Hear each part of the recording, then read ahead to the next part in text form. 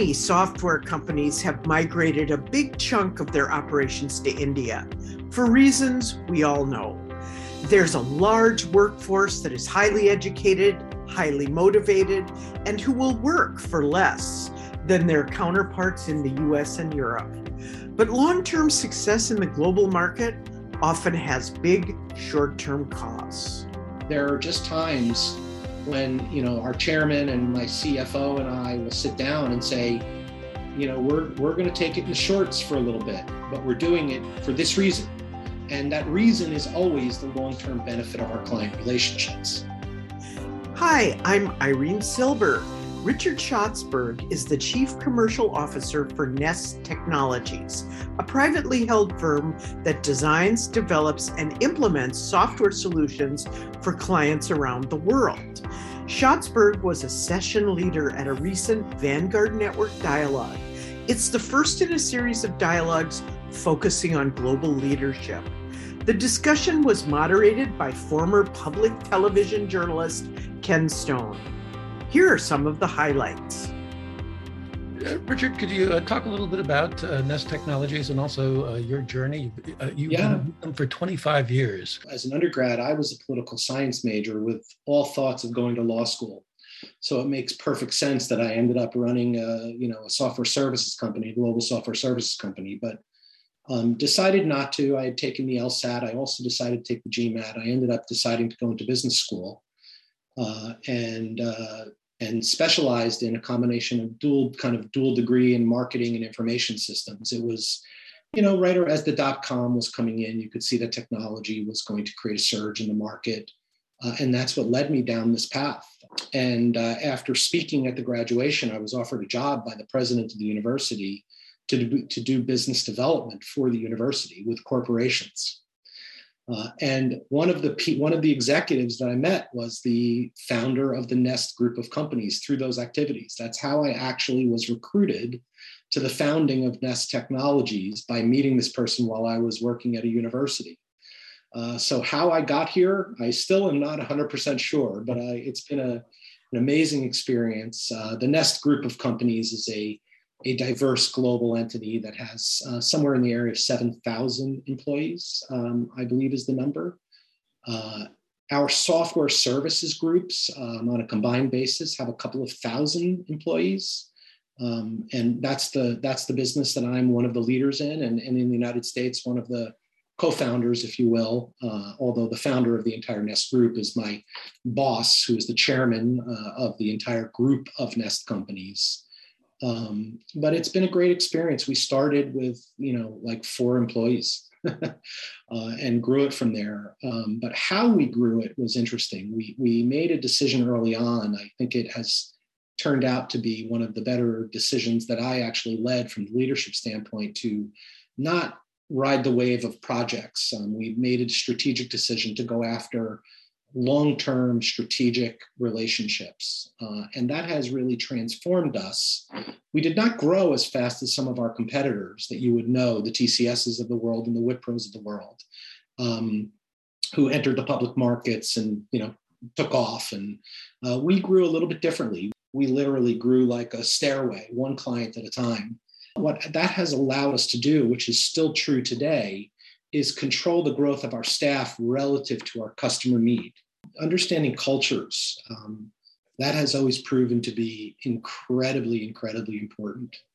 I can tell a very quick story from the early days of the foundation of our company, but years ago when I was a young man, probably 27, 28, I was in a meeting with a very senior group of people from a company that we were looking to create a partnership with. And there was a gentleman there in a white coat who was serving everyone coffee and tea, and came over to myself and my colleague and offered us tea and coffee. And, obviously we both turned to him, "Thank you so much, sir." And, thankfully answered the right way, because it turned out that once he served everybody coffee and tea, he took off his white jacket only to have his suit underneath. It turned out he was the CEO and was testing us to see how we understood the service culture of India. So I would very much say that understanding culture, if you're going to run a global organization, is probably a critically important aspect of it. a lot of companies talk about building long-term relationships and investing in their partners.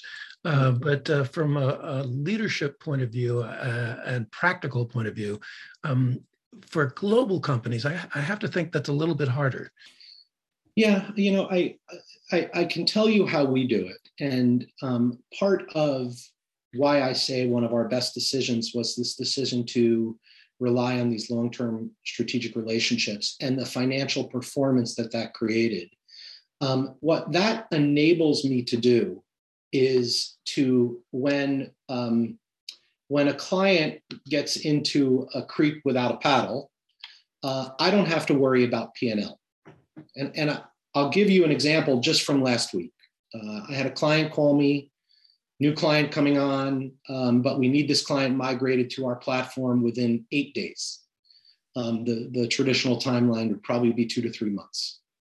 Came to me and said, listen, I don't care what it costs over time. You've got an open checkbook, get me a statement of work. I said, no, forget the statement of work, forget the money. I don't even want to talk about it right now. Let's get this done for you. And at the end of this, we'll talk about it afterwards. I don't want to go through contract. I don't want to, you have a problem, therefore it's my problem. Let's get to solving this problem right away without obstacle. I don't even want to waste an hour. And that kind of decision-making can be challenging. It requires, in the case of our business, our group chairman, who, as I said, my boss, has given myself and my CFO the flexibility to make those decisions. We've been together for a long, long time. He trusts us. He's seen the benefit of those decisions in the past. But that is a great example. Not worrying about the P&L all the time, right? Focusing when a client has a problem, it's our problem. And if we can't solve that problem for them, we're going to do everything. We're going to die trying. And you mentioned the T word, trust.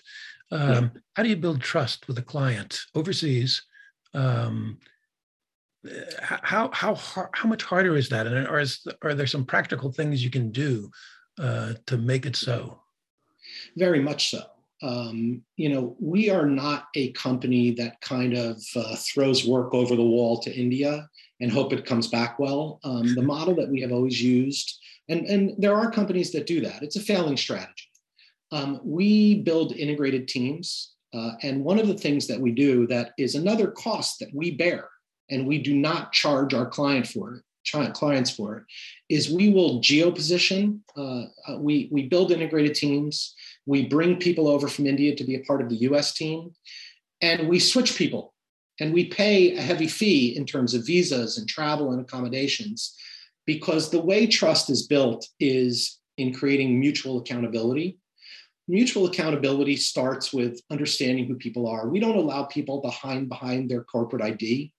The teams get to know each other. They get to know each other as individuals. We bring them over on, even if it's for a month or two to work at the client site, we'll eat the expense of that. Because when you get to know somebody as a person and you understand that they're working towards a common outcome, trust takes time to build. But we start there. We start there by telling our customers that we're going to co-invest in the development of this relationship. That starts us out on a point of trust, because the first thing out of our mouth is, here's a proposal, please sign it. It's not that. It's, listen, I'm going to build a team of 6-8 people for you. We're going to train them, and you're not going to see a bill from me. Why should you pay for my team learning? Right? It's a different strategy. It's worked for us. There have been painful days because of it, but in the long run, it has created a very sustainable business with a client relationship that averages over 11 years. Do you think it's easier to be a privately held company in the global marketplace, or harder? I would say so. I would say, if you have to report quarter to quarter, you're often making short-term decisions, whether it's for compensation or for reporting purposes. We don't have to worry about that, and like I said, there are just times when, our chairman and my CFO and I will sit down and say, we're going to take it in the shorts for a little bit, but we're doing it for this reason. And that reason is always the long-term benefit of our client relationships. So yeah, I think if we had to report quarter to quarter, some of those decisions would be really difficult to make. Talking about the globalization of the world as if it's a foregone, like it is ever going to march. And I'm just wondering how you see the growing nationalism tying into that, at least from a business, a commercial point of view. Do you see perhaps a pullback? I have not at all, and in fact, quite to the contrary. I'll tell you, for years, I think everyone may be aware of the ongoing relationship between Pakistan and India. We have just created a partnership with a group in Pakistan, and you would think that these organizations would struggle to work together. They view it as a political issue, not a cultural issue or a monetary issue or a business issue, and they are perfectly willing to work. So I think globalization will outpace this current environment of growth of nationalism. And I think the business community is going to continue to enforce that. And I think that benefits all of us globally. I think, just look at the growth of the Indian middle class over the last 30 years. I think that the business sector has been the leading agent of that change in a country of 1 billion people, more than 1 billion people. And I hope that will continue to affect other countries in a similar fashion. But I'm not seeing any impact of nationalism whatsoever amongst our clients. They have geopolitical fears because of the environment, but it's not because of nationalism. It's truly just geopolitical. If politics isn't going to stop globalization, nationalism, if it's not going to do so, what about the next pandemic?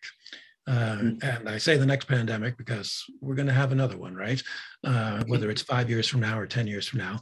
How, as a leader, as someone who's looking at growing their company, how do you include that as part of your calculation? Yeah, I would compare it much to cyber today, right? If you're a leader of a global company, and wherever if you're an SMB locally, right, you have no choice today to think about business continuity. And I think business continuity from a technology standpoint, from a cybersecurity standpoint, from an operations standpoint, from a logistics and supply chain and fulfillment standpoint, right, you need to build in what if scenarios. I would say I agree with you completely, Ken, that this was a trial run. We are going to be evolving in this environment, in my opinion, for a long time to come. And we just need to get used to the fact that the only constant remains change, and we're going to continue to have it. That was Richard Schatzberg, Chief Commercial Officer for Nest Technologies, at a recent Vanguard Dialogue. Dialogues and podcasts like this one are just some of the membership benefits of the Vanguard Network, which organizes events, publishes content, and connects C-suite leaders. Our mission is building high-performance leadership.